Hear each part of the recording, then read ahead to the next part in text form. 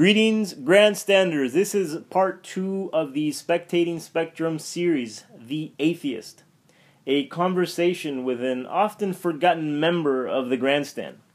Because, as any grandstander knows, proper grandstanding requires that you lose your faith in your fandom sometimes in order to be able to truly appreciate it. And the Sports Atheist provides that much-needed perspective. Hope you enjoy it.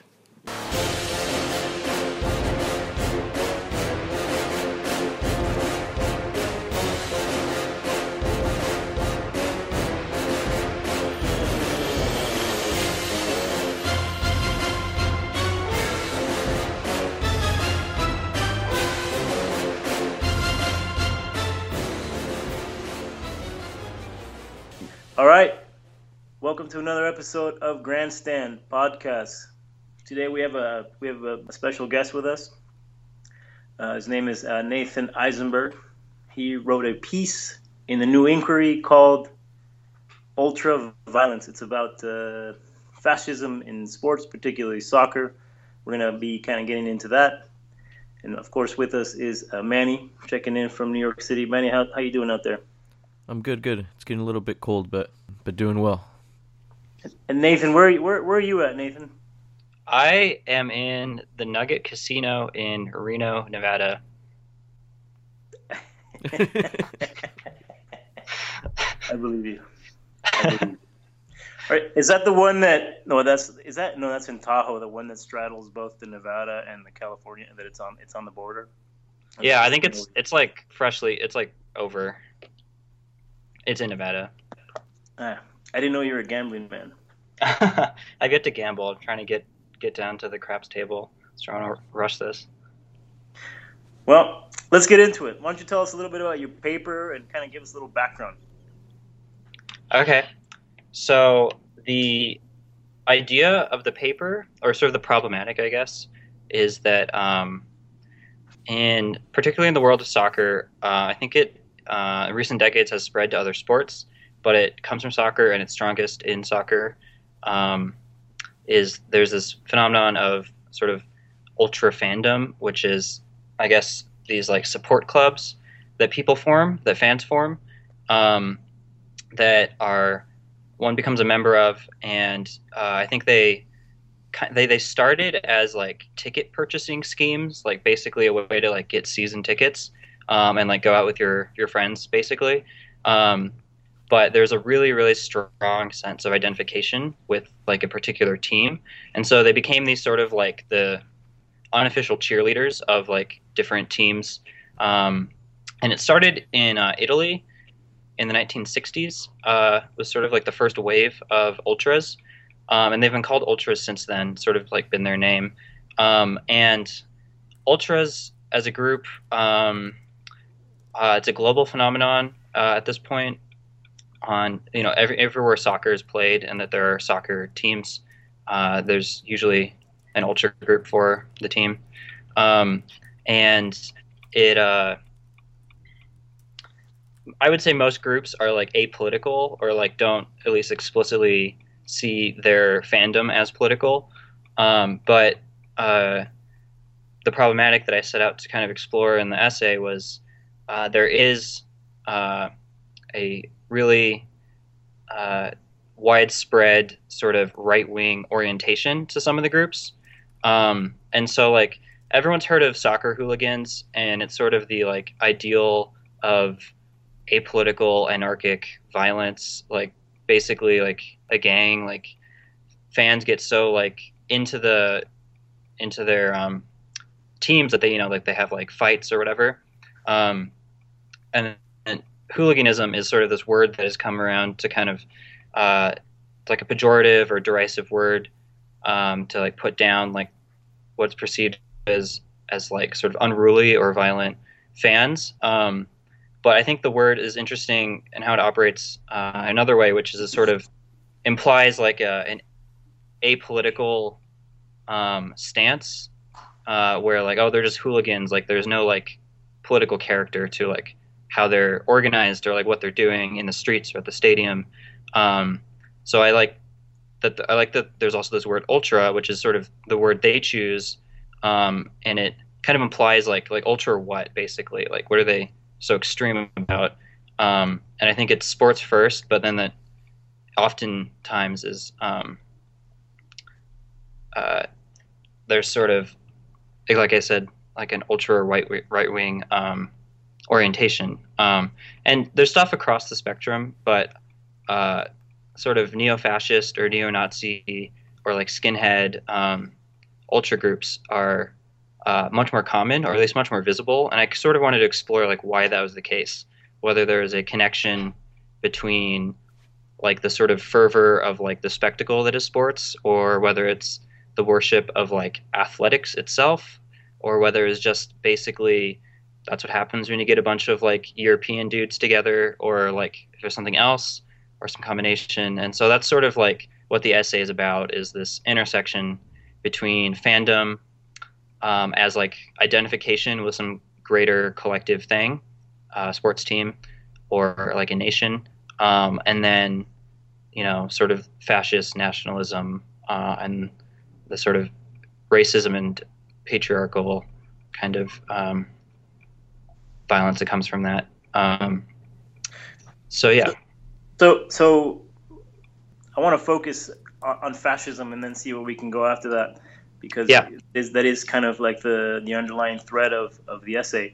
But can you, just for the purpose of people listening, can you kind of just give a brief background into because I think the word fascism is overused, misused, and misunderstood.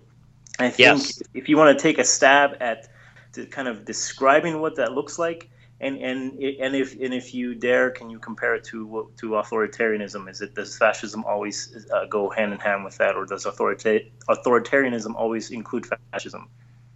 Yeah, totally. I completely agree that it's a word that's thrown around a lot, and so I wanted to be careful about that, because people calling like because ultras are often called fascists, or saying like, oh, they're fascists. I didn't want that to go the way of like hooligan, become this imprecise sort of pejorative or whatever. I wanted it to be as precise as possible. And so basically, I follow a few different historians in my working definition of fascism that I'll get into. But I want to say first that when I wanted to talk about fascism, obviously there's fascism as it historically occurred in Italy, Germany, and other places. And I wanted to get away from the sort of like idea that fascism is like super particular thing that occurred, between 1924 and 1945 or whatever. There's more to it than goose stepping. Right, exactly. There's more to it than goose stepping, which is, as I'll distinguish from authoritarianism in a bit. So I wanted to sort of find a definition of fascism that I think was sort of from the inside, if that makes sense. I wanted to understand like the appeal of it, sort of like the effective energy that would draw people into this like vortex that is like this kind of fervorous social mode. And so first thing I want to read is a quote from the historian George Moss. I think I'm pronouncing it right. And he says, fascism is the climax of modern masculinity.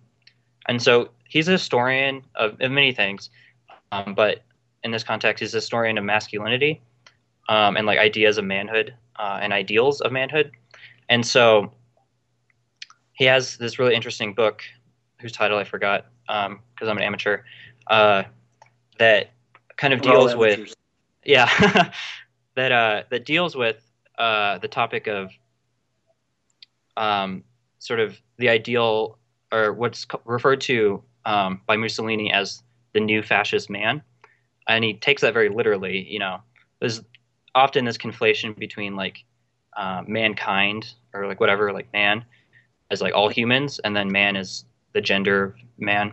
And so he kind of says like fascism is like fundamentally is oriented towards an idea of like manhood.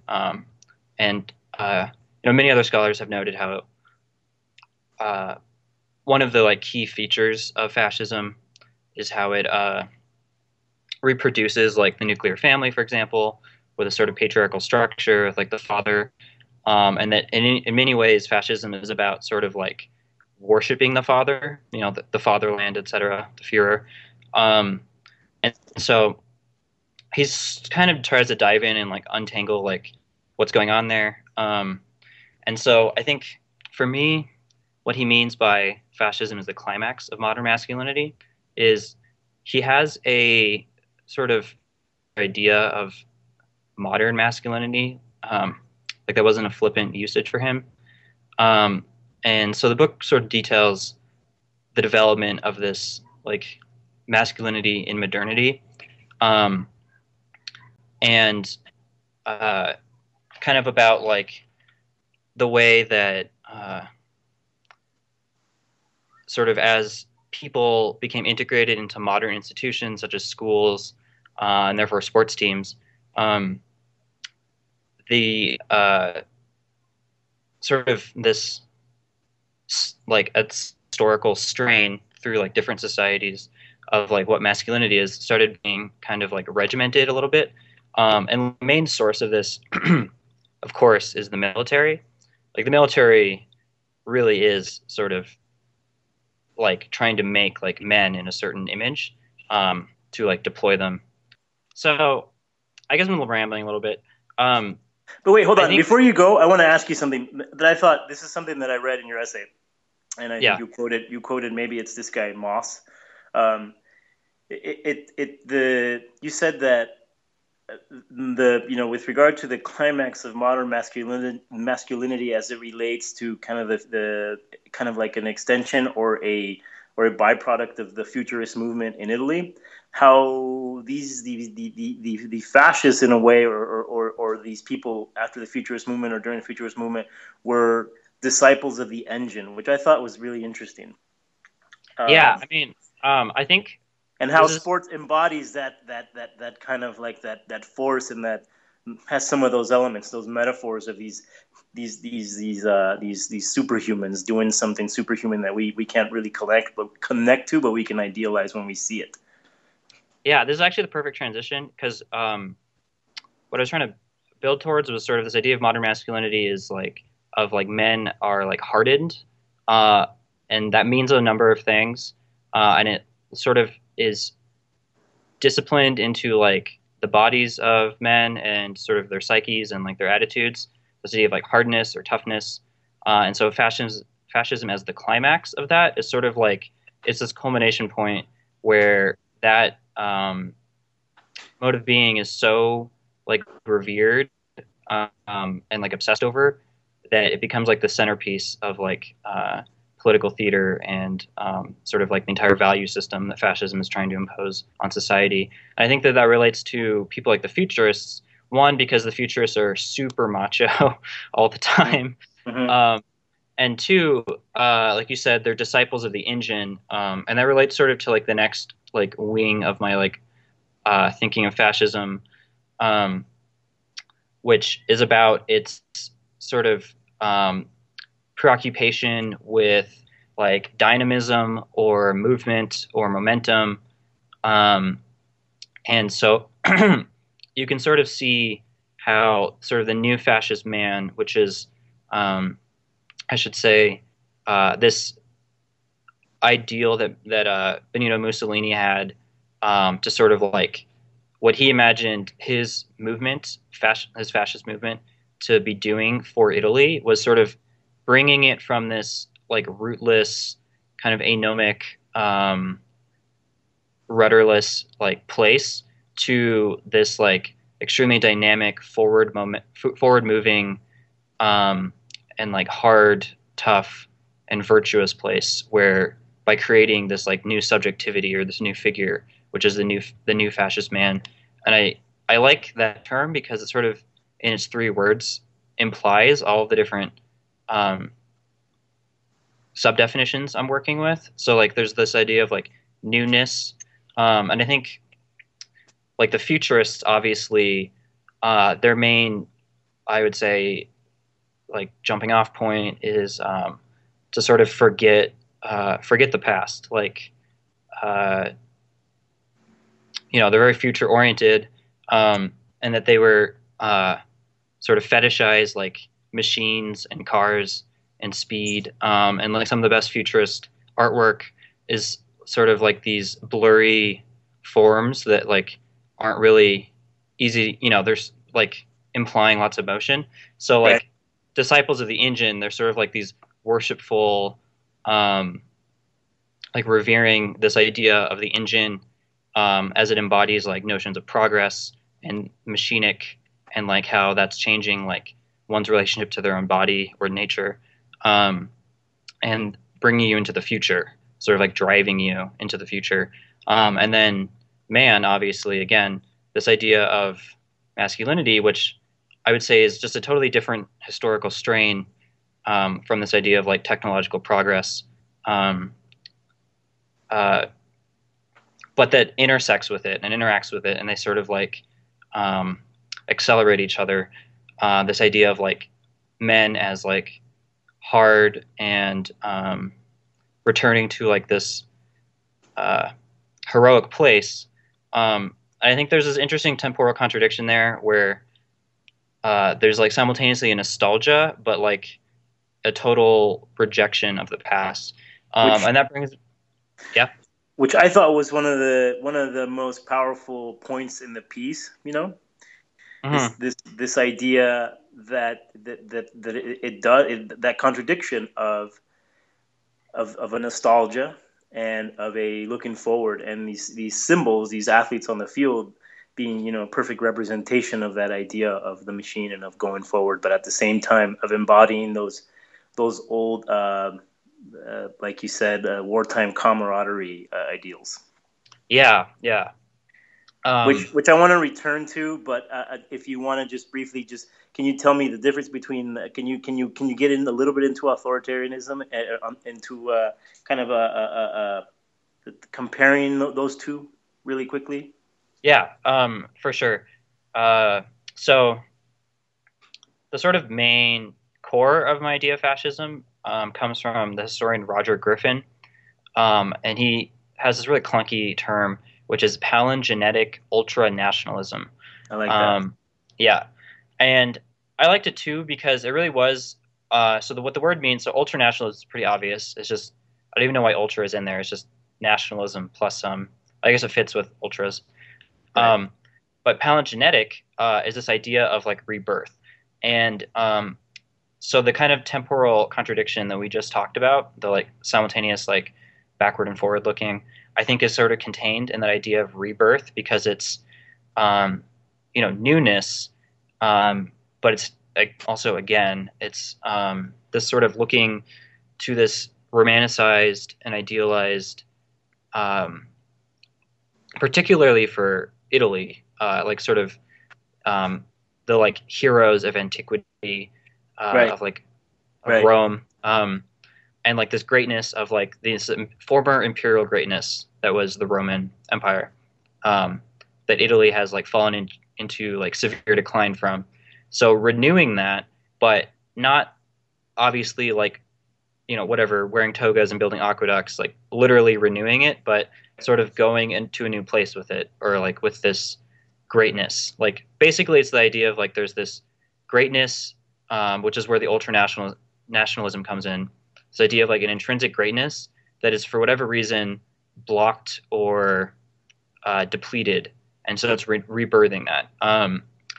And so I think to me, when I hear the word fascism, especially now after having researched all this, that's much more what I think about is this like almost like discursive or psychological definition, that doesn't say anything about like what political form it takes. It just is really it's basically speaking to the like particular populism of fascism. So on the other hand, as you said, fascism is not just goose stepping. The goose stepping kind of comes in. Uh, we think of like authoritarianism, often when we say the word fascist, like when we say like cops are fascist, for example. And there's the idea of like the police state, which I think is that kind of idea, the like theory of like a totalitarian state, kind of emerged in the late 40s, like after historians were trying to like Right. interpret Right. what just happened in World War II, but Right. also as they were, at least in the U.S. And Western Europe, entering the Cold War. And totalitarianism is a really interesting concept because it binds together, like Soviet communism on the one hand, and like the Nazis and the Italian fascists on the other hand, into like a single political system, which is like heavily bureaucratic, usually very militaristic, many like regimented things. Like I think most people have like a idea of like what authoritarianism means, and so I really tried to like parse as much as possible fascism from that sort of extremely hierarchical authoritarian model, because I think fascism, as a like political imaginary, as like a populist fantasy, um, can easily slide, and like historically mostly has slid to an authoritarian regime. Like again, sort of like this worship of the father. So like Right. Well, it's very hierarchical and whatever. But I think it doesn't have to be uh, like a dictatorship, which I think is interesting. So you have a lot of contemporary fascists who actually claim the term fascism, at least in some contexts. Well, you have like what's called like national anarchism, which is this really absurd thing. Whereas this idea of it's like there's no state, but it's people organized into these sort of like anarchistic ethnic enclaves, where it's like these little villages of white people who are heavily armed, or whatever, and there's like no gay people, like right. whatever, like really fascist and like racist, violent, like ideal society they want, but without like state bureaucracies and like taxes and whatnot. So I think but for that to be possible, fascism as like an effective thing has to be separate from authoritarianism as an organization. So Yes, I think it's important to separate those because then when you get into these these words, these titles or these labels that kind of bind a bunch of things into one, and then you can just come you come up with a catch-all word or a catch-all term like terrorist to kind of that embodies anything abstract that we're fighting against, so that it's easy to just kind of say, well, it's you're a fascist or it's a totalitarian state, but there's differences between totalitarian states and the conditions that lead to it, and yeah, the byproducts of those conditions and what they lead to as far as like a historical narrative and how they affect us here in the West. So I think it's yeah, important to make those distinctions because then because then you get into everybody becomes a fascist, and then Frida's calling me a right. fascist because I'm telling her to go to bed. And That's so funny. Yeah, no, she should be calling you an authoritarian. exactly, Um, a paternal uh, motherfucking bastard. So hold on. So I want you to finish that if there's anything else you want to add to that. But something that I really really want to talk about is the stadium, the Roma Stadium, Nathan. Is right. there anything else you want to close with? As far as what we're this discussion that we're having now about fascism, or are you ready to move on? Because I really am interested to hear about this. Okay. I wanted to say like two or three more things. Go I'll make for it. them very Go for it. concise. Go for it. First, I think a good way to understand palingenetic ultranationalism Mm-hmm. is Donald Trump's campaign slogan, "Make America Great Again," Right. because it sort of is like, what does he mean by America? Like again, like what was it? It's very vague. There's no reference contained in the statement. Um, it's just this like this idea, this signifier that people can kind of attach to, Right. uh, obviously, um, and then make it great again. Like both make it great again, so you have to like do something to make it so, and to make it happen again, this like renewal or whatever. Um, and secondly, I wanted to read a quote that I found from an interview with some ultras. Uh, that I think sort of speaks to uh, well, it speaks to where they are at, or at least this particular group. Well, I'll just read it. So these guys are from AS Roma, which is one of the two teams in Rome. Um, and this quote came from a piece of writing by this anthropologist named Mark Dial, who did an ethnography of AS Roma ultras. And The guy that became an ultra, or was Yeah, part of like ethnographic work is sort of like participant observation, but he went really hard on the participant side. Like he shaved his head and like uh and then we can talk about him maybe in a bit if there's time, but he basically went over as like a I think not really defined person, but really into Nietzsche, and then met all these ultras, and then just became like capital F fascist, and writes from that perspective as like simultaneously an academic and a fascist, and in particular an academic like anthropology, which is usually like sort of left wing. So that's really interesting. But so he was interviewing them and asking them about this notion of Romanita, which is Romanness. Again, make America great again. Like, what is Romanness? What is America? Like these vague things that people have very sharp ideas of. So he asked them to explain what set ultras apart from like non-ultras or like just average soccer fans or whatever. And this man named Fabrizio answered that it was their willingness to fight for Romanita. And he said, "What do you mean by your willingness to fight?" And so he says, quote, "We are sons of an ancient worldview. Fighting is a big part of being an ultra because we seek a glory that is not provided by the modern world. Instead, we seek an old glory, one made with virtue, like Nietzsche described, virtue free of priggish morality, a virtue that leads to the strength, that leads to the strength necessary to do difficult things." End quote. So, a lot I think to unpack there, and we can get into that. But that's sort of a take on what being an ultra means. So I want to yeah. fuck shit up without being held accountable. Yeah. Seemingly, yeah. That's basically.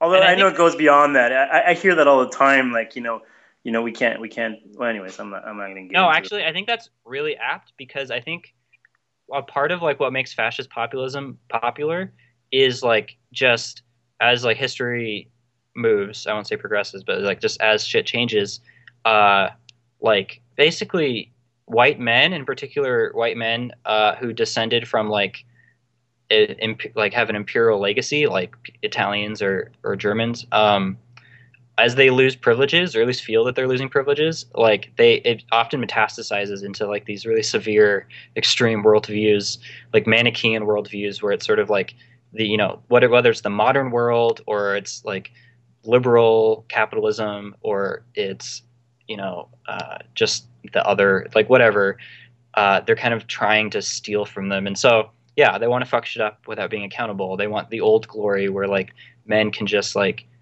as like knights, or I don't really know what they're imagining, but yeah, basically. Well, no, I think it's a world where we fight wars in the way our grandpappies fought them.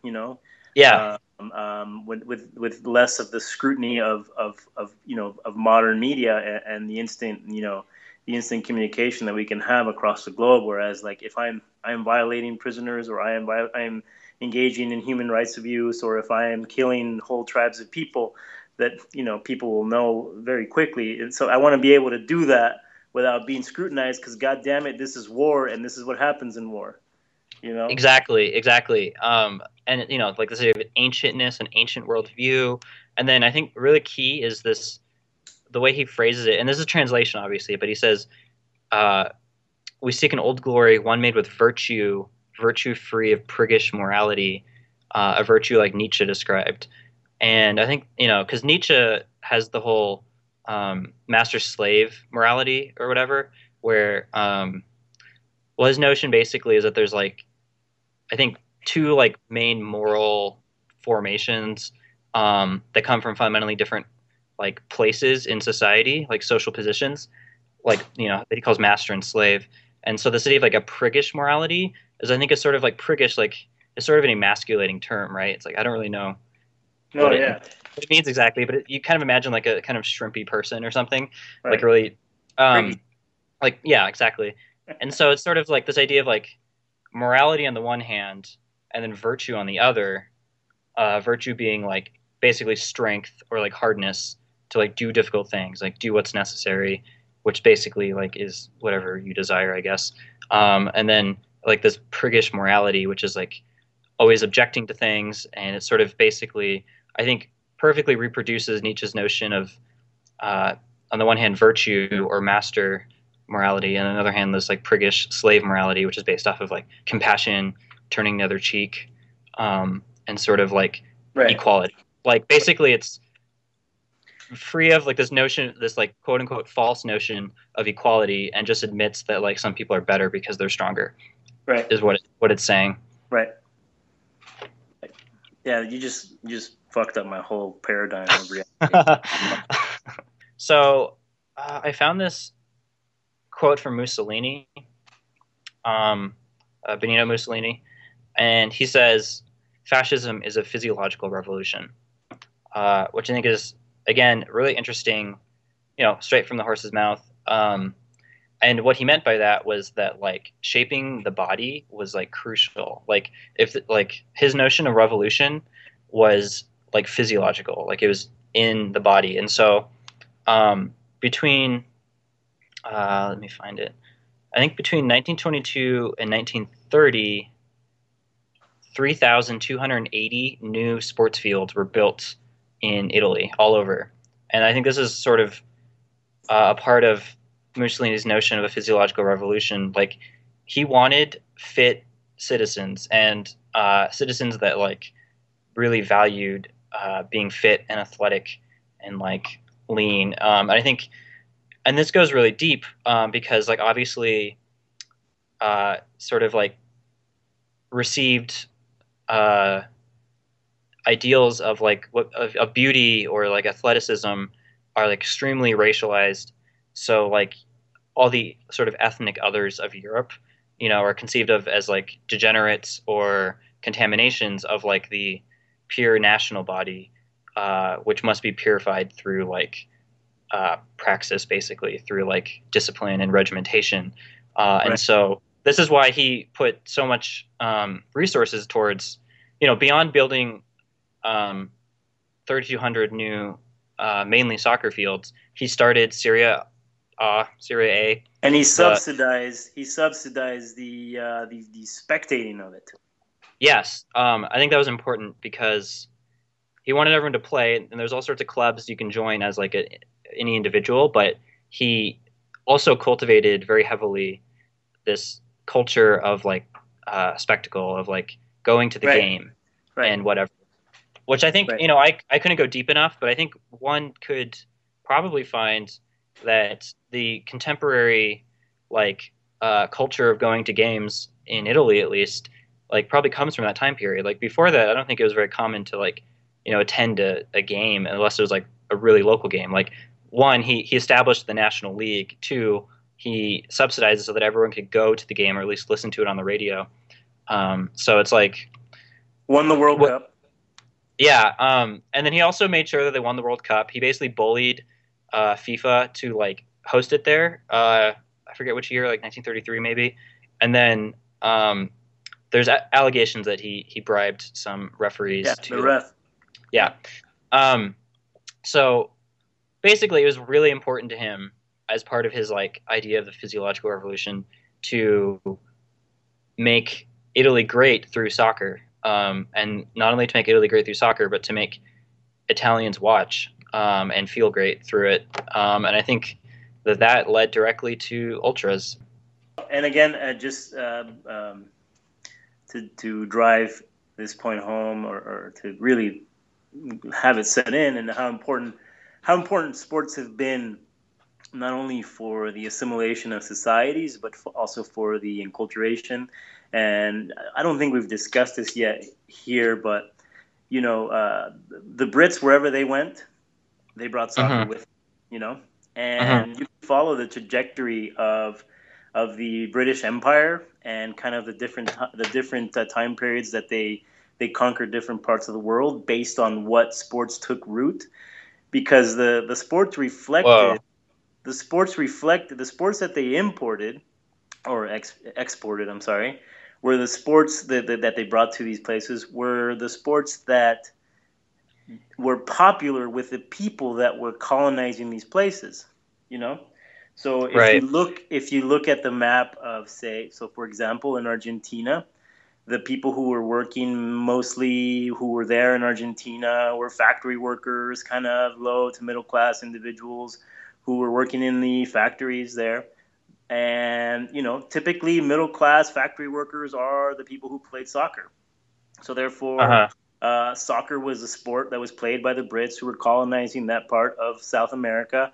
And that's kind of the game that took root. But if you follow that migration to, say, South Africa or other places in Africa or to Australia, then the game there is rugby. So Mm. it kind of, if you look at a map of the sports that that the British Empire exported throughout the world, and cricket in Pakistan and in India. And I'm not going to get into the history of that. We'll have a special episode for just specifically for that. But it's very interesting how sport has been at the heart of that assimilation, the enculturation, the kind of pacifying. It's a way of keeping workers happy by subsidizing some of the soccer teams and paying for the sponsorship for the fields. The factories would say, "Here you go. Here's a few bucks so you can put some grass on or buy some tennis shoes or some boots, as they call them." And then the Mm-hmm. other thing is Che Guevara was very aware of this.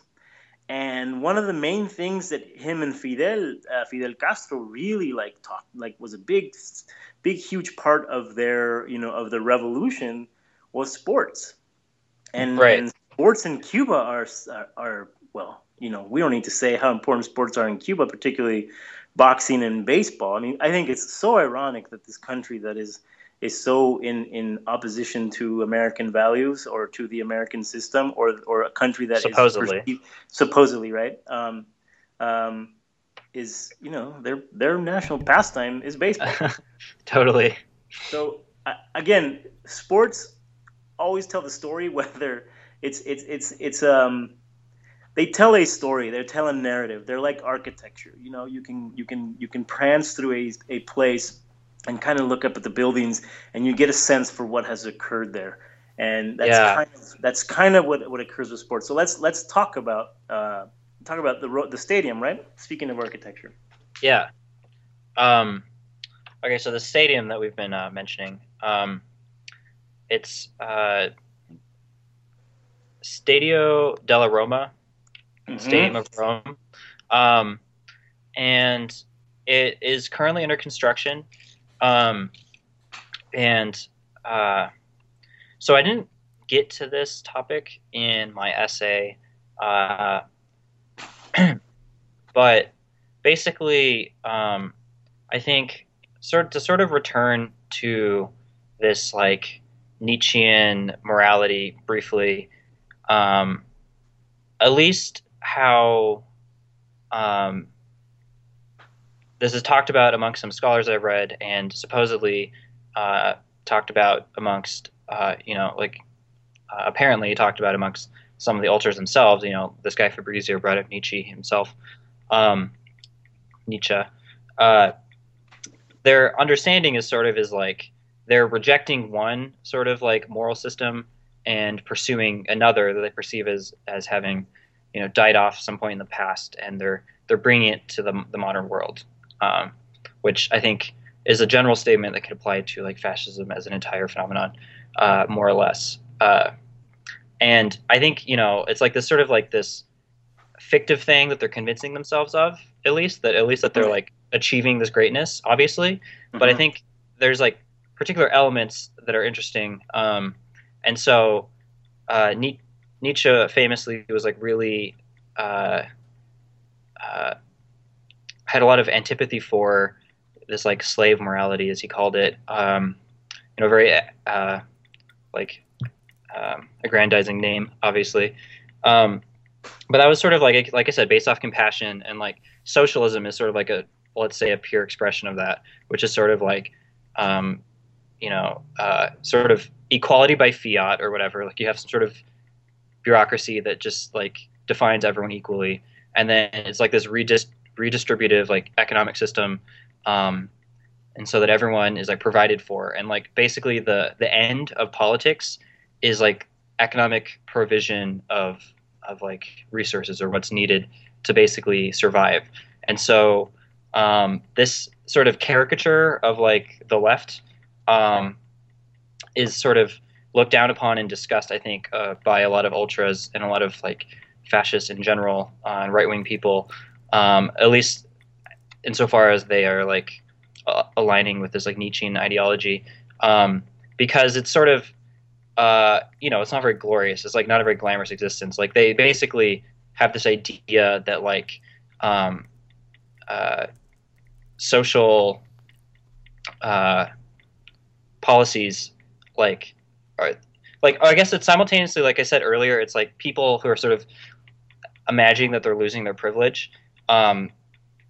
They perceive that like where they basically have to give up some of the like wealth that they've stolen historically. They perceive it as like this enforced like fealty to like the masses who are sort of like this stinking like degenerate masses. They have to like give up all these things that they imagine that they've earned historically. And so in part of that, I think there's been a lot of tension generated by some changes that have been happening in the world of soccer and in general. And some of those changes, if I can briefly summarize, I guess, are sort of like soccer is more globalized. There's a lot more players from a lot more countries. So like ultras in the 60s, they could always count on when they followed like AS Roma, for example, there was a bunch of like red-blooded Italians playing. But now you have South players, America. Players from Ghana, African. South America. And so that's actually been a lot of the source of a lot of tension where, for example, you have instances where the ultra group for a team, so a team like Verona, the ultras, the Hellas Verona, like I think the early 90s, there is a black player whose name I forgot, who basically the fans of the team started shouting racial slurs. He was sort of, I think, unpopular because he was like really good, and so a lot of these like white supremacist fans were just like not into it. They just hated it. So like there's this overall, I think, amongst a lot of these right-wing ultras, this like impression that like there's this enforced globalization where they have to basically, which like I should emphasize, it's within the world of soccer in terms of like more player mobility across like transnational kind of enterprises. But I think really that's sort of like the point at which they vent, and really the source of their like deep anxiety and like hatred is like migration. And so like like a lot of Africans migrating to Italy for work or as refugees. There's, I think, amongst like I think it's it's common knowledge that like this is sort of there's like a resurgence of the right in Europe and in America about this like idea of just basically like this like enforced globalization, or it's perceived as this like thing that's forced on them. They have to like now like there's like more contact with like people of other races and ethnicities, and so I think there's this idea that soccer's changing to be kind of basically more like multicultural. And then on the other hand, it's changing to become more commercial. It's becoming much more a like commercial enterprise. And I think this is absolutely true that it's becoming sort of like liberalized in terms of like the player markets, like who owns the franchises.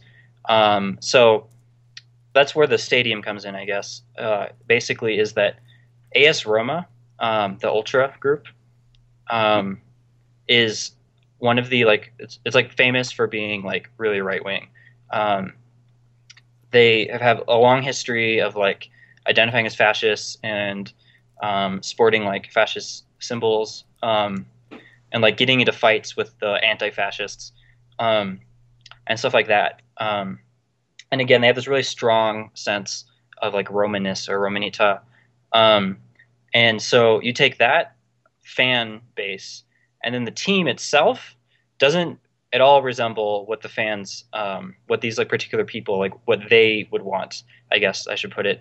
The team is owned, I think, by like a Malaysian entrepreneur, and the franchise has been like increasingly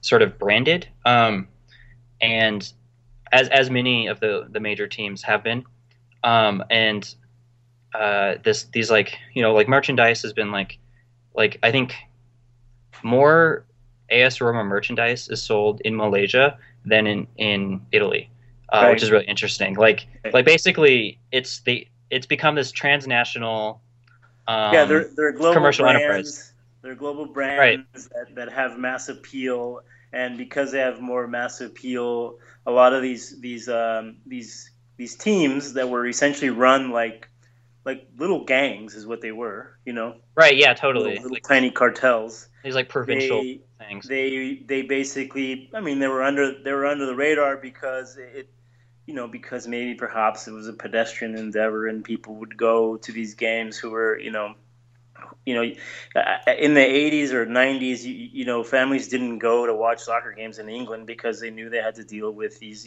with the hooligans or with the ultras. And as the league has gotten mass appeal, as the Russian dollars, the Russian pounds have come in to kind of buy up some of those teams that are there, and China has invested heavily in the Premier League. All of a sudden, when I turn on NBC on Saturday morning, instead of having some talk show, I have a Premier League game brought to you by Snickers, So therefore, Right. you have to kind of get rid of those symbols and those things that smell of, or that resemble some kind of basically rebranding the way the game is perceived, and because of it, bringing in the middle class. Yeah, exactly. And like it's really interesting because the way the ultras were like set up is they had like their own section of the stadium where they could call it in Italy, yeah. Mm-hmm. Yeah, and that's they could do whatever they wanted. And one thing we haven't even got into, what we think is key with ultras, is like they're all about the pageantry. Like they come out full colors, like pyrotechnics. They have like coordinated, like dance, like not dance, but like coordinated. Yeah, songs, chants. Shit, yeah, chants. And like back before the 80s, like the stadiums were smaller, tickets were cheaper, you could drink, you can get rowdy, and it was like this whole huge event that was like the be all end all of ultras. Like that's why they existed, is to go to these things and to like this like mass jubilation. And so obviously, as you just mentioned, like as these teams become like these major money makers with these brands with their own like kind of corporate strategy of like trying to attract different audiences and to merchandise to different people.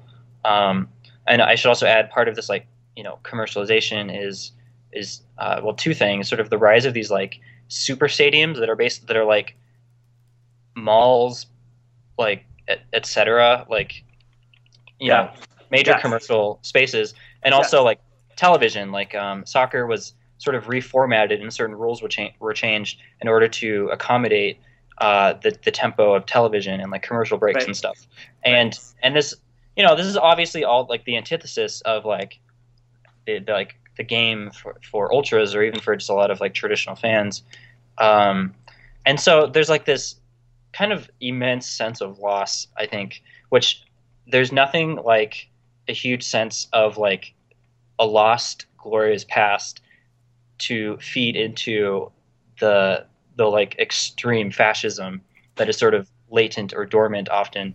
So I think there's been a resurgence of like just more militant ultras in terms of just ultras who like have protests and like even people on opposing teams coming together to like fight cops or to stand outside of like the offices of like the owners of the team, and sort of this like To foment insurrection in Tahrir Square. Yeah, for example, like the Egyptian ultras were instrumental in like gaining Tahrir Square, gaining the space for that, and like kind of fighting off, and which that's obviously more complicated. But I think there's so Nathan, I have a yeah. question for you. Sure. One of the things that we've been talking about, part of our continual dialogue here is that so we came up with this. We didn't come up with it. We just shouted it out at the end of an episode that we self-named, gave ourselves a name of a heritage fan only as an homage to the over. I love when words get overused, and I love that the word heritage is overused right now in commercial fashion and in the artisanal art, in the artisanal craft community. But so I'm taking that word, I'm co-opting that word because I find that for me as a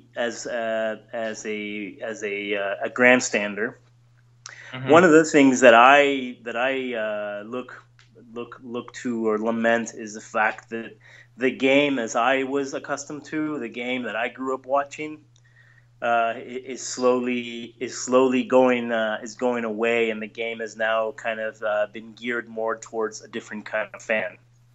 And so I think I'm not an ultra nationalist, and I think I'm not a fascist yet. I was about to say you're ripe for fascism if this is your attitude. I am super ripe for fascism. I'm going to try to hold off as long as I possibly can. But I am going to say that I am one of those people that romanticizes this old notion, this old idea of, hey, the rampant commercialism, the TV deals are doing away with this pure activity that I consider to be sacred and needs to be preserved. And that's one. The other thing that I think we really talk about here, and we talk about devotion to the game or to a team. This one, right? And we also talk about like the abstract notion of what does it mean to root for a team. If the players on your team, it used to be that if you rooted for the New York Giants, the baseball team in New York that played in Harlem, Willie Mays lived in Harlem, and so did a bunch of the other players. And they'd walk down to the stadium, and you would, you'd see Willie on the way to the stadium, and you go, hey, yo, that's awesome, good luck today. And that doesn't exist anymore, right. Players are imported from everywhere, but so that's one. So what am I rooting for, right? If not these guys that are not from San Diego, well, I'm rooting for an institution. Maybe I don't know what it is. I know that I love my baseball team. I love following them. That's one. The other thing that we talk about is in episode 3 we talked about wrestling and about working yourself into a shoot, and which is essentially this has now become just regular lingo for me. I use it all the time. I use it with my daughter. Hey, you're working yourself into a shoot right now. Which basically means, the way I understand it, is, you get caught up in the emotion of spectating, so much so that you really start to believe that your spectating is essential. It's like a fundamental part of life that exists outside of the arena. You understand what I'm saying? I totally understand. That it's not just part of the theater of going there and saying, well, the performance needs an audience, the audience needs a performer, and therefore there's this relationship where we have a codependent relationship to make it. We need to make this work together, otherwise there's no point for the spectacle, right? And as it moves to television, as it moves away from the old-timey way, I guess, if you want to call it, and the ancient worldview. Yeah, Yeah, basically, as the Uh-huh. world becomes less fascist, damn it. Um, uh, what Your true colors. my colors are blue and blue. Um, so what? Do you see similarities there? Oh my, Do yeah. you see a danger in spectating too hard and working yourself? I mean, do you ever see like fans in Pittsburgh becoming ultras, nationalist ultras? Um, Not the same way because I think for the same tradition to just emerge would, I mean, I don't know, but I mean, basically, yeah. I don't know if you recall the Baltimore uprising, but they went down by it was at Camden Yards, like the stadium, Yeah, and all these fucking like white bro baseball fans started like showering them with like racial slurs and like getting into fights. Like they basically already are, in my opinion. Okay, I don't. Some people can be, but I think what you just said, your little spiel, your hmm appeal to the greatness of the past, is a hmm perfect, beautiful illustration of sort of the like fantasy the engine, if you will, um, the engine for the disciple of the engine. And so I want to attend to two things, which is this idea. Was it in this shoot you said or work whatever? yourself into a shoot, Manny. Yeah. Manny, I need you to help out here, Manny. Yeah, no, I think you explained it absolutely perfectly. Okay. So working yourself into a shoot, I think like Which uh, by way of analogy, like talking about fascism, like it could be even described as just working society into the shoe. Like the point at which investment into this like spectacular collective experience becomes something beyond just being there. It just becomes like this. It's basically reified as like, you know, your culture, like who you are. But here, before we go any, but here's this is I think very important to mention because here's Yeah, where I think sports can teach us something, and that yeah, is if you are well, I'm gonna use myself. So if you participate in the spectacle, if you spectate the spectacle, and you become so involved in it that you do work yourself into a shoot, then you're missing the point about everything else that is around you. And sports is kind of a place to work that out. Now you can obviously take it to an extreme and then work yourself into a shoot and start a revolution or start bashing on people. But what I'm saying is that it's a perfect forum to work those things out because you have to understand that it is theater, that it is just a spectacle. yeah. Um, I no, I agree. I think it's ultimately an ambivalent thing. Like for me, um, like I think basically it just shows like the power of like being in a crowd, of having like something track, like sort of like a narrativized thing. Like you can track the course of the game and whatnot, and like beyond that game, like the power of all that. It's so powerful that um, it could really like I don't know, like San Francisco Giants fans like burning buses when they win. Like it's super powerful, like in moving people. I think that's why it was identified as useful to Shea, to Mussolini, many others, and why it leads to um, like like the Arab Spring, both in Egypt and Turkey, like ultras taking like the fore in the fight, and it leads to ultras and fascists. And I think it's because of this ambivalent like way to move people, um, and kind of getting there. And I think you're right. It's like working these issues out, which is like why I think I was so interested in this phenomenon of ultras, or fascist ultras in particular, because it to me like sports is like this great medium that people come to and invest so much meaning in, and like come to identify so deeply with it. Like it becomes something else, or like almost immediately Yeah. is something else. Well, And I think by the time you're burning buses, it's moved into something else, and yeah, and it's like straight up and insurrectionary. yeah, and I mean that idea of insurrection or as a vehicle for creating that kind of euphoria in people exists in in many different things. And we can obviously have another episode about mob mentality and what leads to that kind of there's this idea that there's this magic number, this threshold for what leads people to act in a deviant way. And so, for example, like you may have, I think it's on a scale of like, let's say 1 to 100. And like for me, if I see one, let's say there's a mob of people, there's a bunch of us hanging out. And for me, if I see another person like throwing a brick through a window, that's one person is all it takes for me to go, fuck it, I'm going to do that too, But then for somebody more on that tolerance for that threshold where it's higher, it takes 60 people before they get overcome with the feeling of like, fuck, I need to throw a brick. Like these like law abiding like straight edge citizens, regular old people that all of a sudden get wrapped up in the euphoria of it, and then before you know it, you're throwing a brick through a window. And yeah, totally. I find that fascinating. I think that's outside of sports, but it's easy to kind of blame it on sports. But another thing we talk about on Grandstand, and I want you to really talk about this. We can come back to those 2 points. We talk about cathedrals, specifically about cathedrals of consumption. Right. And one of those cathedrals of consumption for Grandstand, or one of those cathedrals, is the stadium, the actual arena. So if you wanna, I wanna kind of like move into that so we don't run out of time, because I really want to hear this. I think we have a good conversation about this. Let's talk about the cathedrals of consumption. Okay, I totally forgot this to the stadium.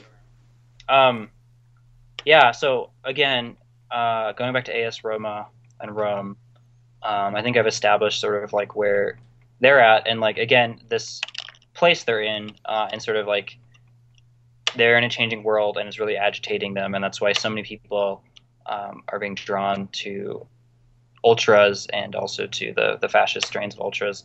And so in that context, the owners of AS Roma made all sorts of deals with developers, and I'm sure this fits into a larger like process of gentrification in Rome. But a new stadium is being built. That sort of classic story of like urban renewal or whatever, which is almost always just a huge transfer of wealth to like a few developers and like key people or whatever. So that's happening, and they're building this new, say, cathedral of consumption. And I was trying to find, I read somewhere like a list of all the like amenities it has. I couldn't find it again, but you can imagine like it had like sort of hit all the, because it's basically, it's like this state of, quote unquote, state of the art, like sports training complex next to the stadium itself, which of course has like mini restaurants and stores. There's like an entertainment complex next door, which is sort of like, everything's a complex nowadays. So just like this thing that has like, presumably like movie theaters, mini stores, the stadium, this huge grand thing that provides you with hundreds of opportunities to lose your money, basically. This big cathedral of consumption that you go to, and it's like this big, like the most intense spectacle, the most intense event possible. And I think what's really key about it is it's kind of on the outskirts of town, like to the point where they're building new infrastructure, new trains to even get to it. Which is why I think it's again. Yes. Right, and so it's like anything where the ultras, in general, are like sort of all about this like intense localism, and a lot of them, I think, it's become this thing where it's split into all these like binaries between like local and global, between like the authentic and like the old and like the new and like commercial. And what's most interesting to me personally is sort of like how this like reproduces this sort of like old Marxist critique of fascism, or like an old Marxist critique of fascism, which is sort of that it's like basically at root about alienation under like like commodity production, but like completely misplaced in a reified idea of like the nation, which what that does is contain the like revolutionary energy of the proletariat by identifying them with like this sort of like ruling class as like we're all the same nation or whatever.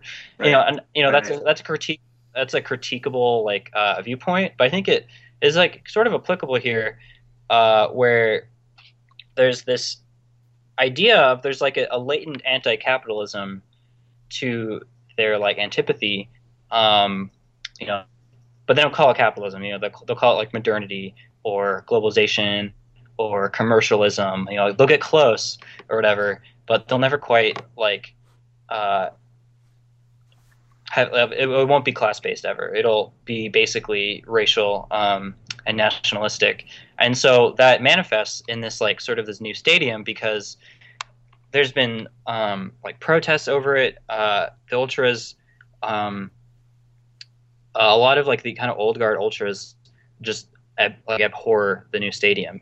And I think what's interesting to me, like I was kind of just saying, is I think they're correct to abhor the stadium. Like the stadium sort of brings together all these kind of economic forces and like ideologies of consumption that are like totally deplorable.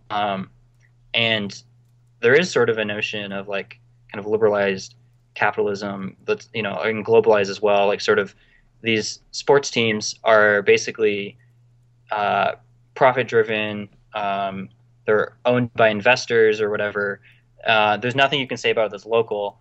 And obviously, I differ greatly. Like, and I just like it's just interesting how like this like alienated sense of like one of the major institutions in like a lot of these people's lives is like their fandom, their allegiance to this team, which is specifically a local team. Like it's place based. It's it's Roman, and that seemingly in their eyes is just swept out from under them by like foreigners and like foreign money that's trying to just like make it cheap, and it's like this idea of like cheapening it, and it's just like this interesting thing where it's like touching on like ideas of like alienation and authenticity, but it's taking it to these other places that I don't know. I don't like or agree with. Which is whatever, which is, but it's interesting. Which is, I think, the prime. Well, no, I'm not going to say that. I think one of the major reasons that sports have moved to a different model, because of the globalization, because it's become so expansive and so readily available, that the new allegiances need to be created, need to be aligned with players, with statistics, Right, yeah. with a different paradigm that does not include the old model of rooting for a team that is either from your city, from your region, from your state, or your nation. I talk about how as the nation state kind of becomes seeds or gives into the corporate state. There's a lot of soccer teams that are already perfectly aligned to the corporate model, and both club teams and both national teams that have really done well with promoting their brand in such a way that as we move away from nationalism and move into more of a corporate model, we will be primed for whatever that is that's coming next. And also as we become more disengaged or more detached from our local environments, despite the fact that there's this localism, this movement to return to the city. There's these, or not, to the urban core, but also to kind of reinvest in our communities. As much as I want to believe in that, and as much as I believe the world is eventually going to resist corporatism, and it'll move to a regionalism. Before that happens, I think we will see a tremendous change in the way that sports are spectated. And one of those things is as we following this line of the cult of the individual, as social media has kind of again primed us for, the cult of the individual will give rise to the cult of following the player, or following not only the player but the statistics, and where I will become a player in the game because I am now participating, because I am now engage in engage in a more intimate relationship to what the quarterback did this Sunday. If he threw 10 touchdowns, that means that's $50 for me this week. You know what I'm saying? Yeah, and it's super interesting. It's like it's totally a disintegration of the previous like forms. And by way of analogy, like you have like say like a corporation headquartered in some country, strongly allied with like the political elites of that country, and then sort of in Fordist capitalism, and then moving into like post-Fordist or globalized capitalism, you have like multinational conglomerations with like mini shell companies strewn out, like sort of trying to find the optimal place to like run their operations to like kind of keep their supply chain costs low or whatever. And there's no allegiance to any particular space. It's just like this constant mobility and like flexibility. Whereas you go from like teams that are correlated with like a city or a country that are the teams play in like games, and you watch the game, and like what happens in the game matters to like how you think about like the country and the city or whatever. Like you're saying, like you have like fantasy sports, you become an individual as opposed to like part of a fan base. You track like multiple players that can be distributed across teams. You don't even need to watch any particular game. You just need to like learn particular things that a particular player did in a game, and it's all about numbers. And it's like an extremely neoliberal model of fandom, where you're basically like this entrepreneur, like you can actually make money off of it. What you're trying to do is like optimally like align yourself basically with like who's the best overall in the world. It's like the exact correlate of like a multinational corporation. Right. It's very interesting. Yeah. How you doing, Manny? I'm good. In a way, you guys kind of already, well, you touched on a lot of what I've been wondering about, but I think the point of globalization, that's an interesting one, and I think one that definitely makes soccer unique, and it partly answers this question.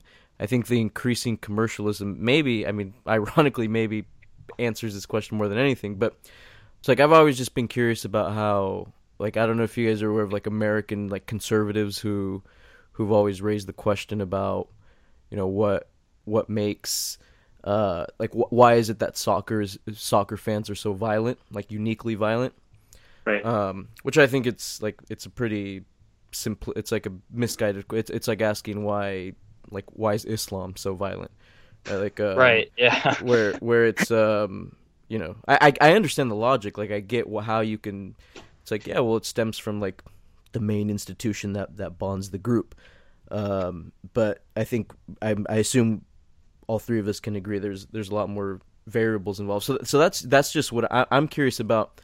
Like, what are those social conditions that are set in place that allow for, you know, the racism and the patriarchy and the violence that exist in any society, in some more in the dominant culture more than others, but what allows those expressions of like resentment and power and violence to manifest in the sporting grandstands of only certain cultures, right? And not in those of many others. Where, I mean, I think you know, when you talk about the Italian and the German man, like this sense of losing privilege, you know, the same way that the white man in America is starting to feel his power and privilege threatened.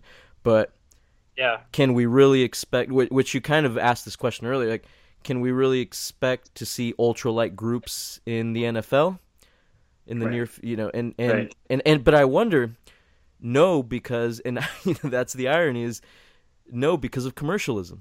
Maybe that is like maybe that is perhaps the strongest factor that hinders and prevents, you know, politically incorrect violence, you know, physical, symbolic violence. Like, that's ultimately what would never allow it to happen in the NFL. I don't know.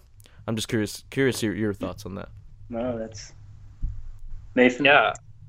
Yeah. So in the AS Roma Stadium, the Stadio della Roma, there is a section for ultras, as is, you know, traditionally, like I said, but it's like the most contrived thing. You know, it's it's like much smaller than like.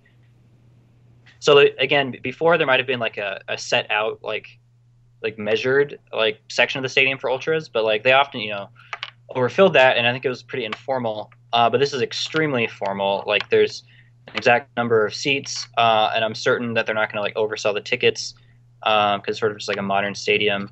And like one thing that a lot of the like promotional material for the stadium emphasized was like security, because of course, in the age of like whatever the war on terror and whatnot, like sort of there's this idea of like spectacular commercial spaces that are almost like ostentatiously become like bigger and bigger, but then therefore more and more securitized and militarized to sort of protect the spectacle. So that a lot of the stuff that ultras like pride themselves in, they're not going to be bringing fireworks into the stadium. They can bring colors and they'll probably be chanting, but they're not going to be like storming the field. They're definitely not going to be fighting. The drinks are going to be super expensive. They'll probably like, I don't know, like it, and then then they have to like travel like 25 miles to get home. Like it's just going to be, it's going to totally transform the experience. To appeal to like again like the sort of like petite bourgeoisie or whatever. And I think like the NFL like has kind of always already been that way. Like I don't think there can be an organic like emergence of an ultra culture in American football kind of when stadiums are already, at least at this point, like built that way, and sort of like the architecture itself is oriented towards an extremely passive, consumptive like stance, or like phenomenology or whatever. So yeah, I agree. It's not going to happen here. Though there are plenty of fascistic people and plenty of embittered white men, but clearly they find other ways to vent their resentment. Yeah. Yeah. So, Manny, Nathan, go ahead, man. No, I was gonna say. So, who's more dangerous, the embittered white man or the embittered Mexican man who laments the direction that sports are going in?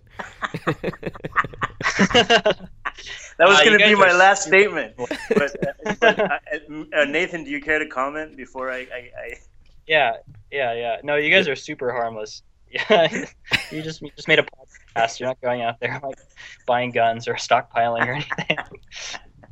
I was just thinking that I am the most vanilla, most pathetic version of a baseball ultra that has ever existed. Because as you're saying that, I'm like, yeah, I feel completely disconnected. I mean, luckily the stadium's down the street from me here, but still, it's a world apart from my reality because it reminds me of Fashion Valley Mall. Yeah.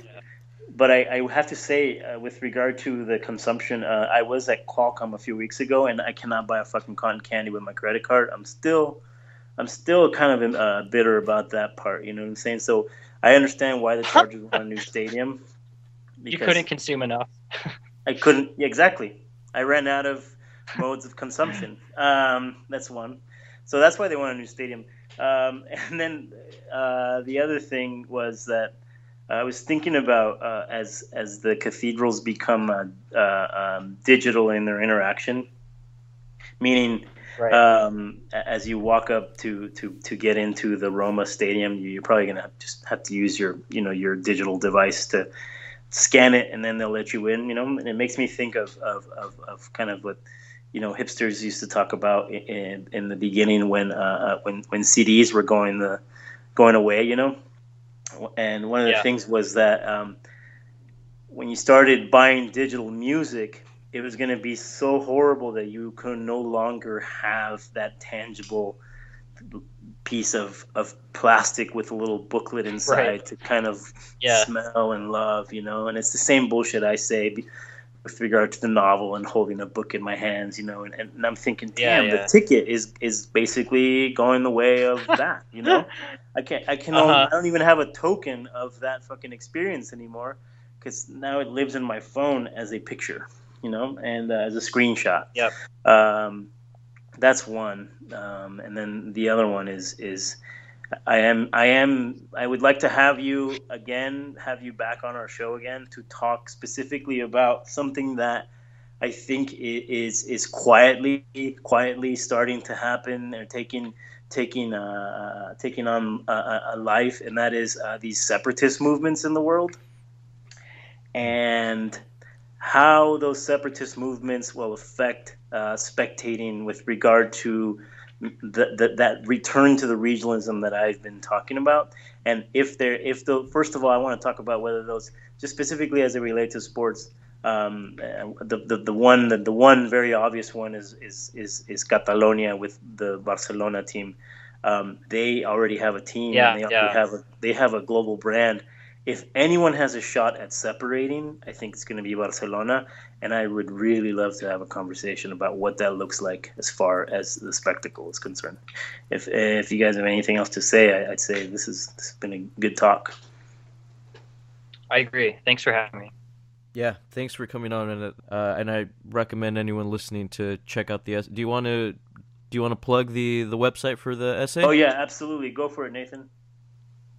Yeah, so it was published on through the New Inquiry, which is I think an online only sort of kind of political cultural criticism mag, and it was published like in May, and they put out stuff every month.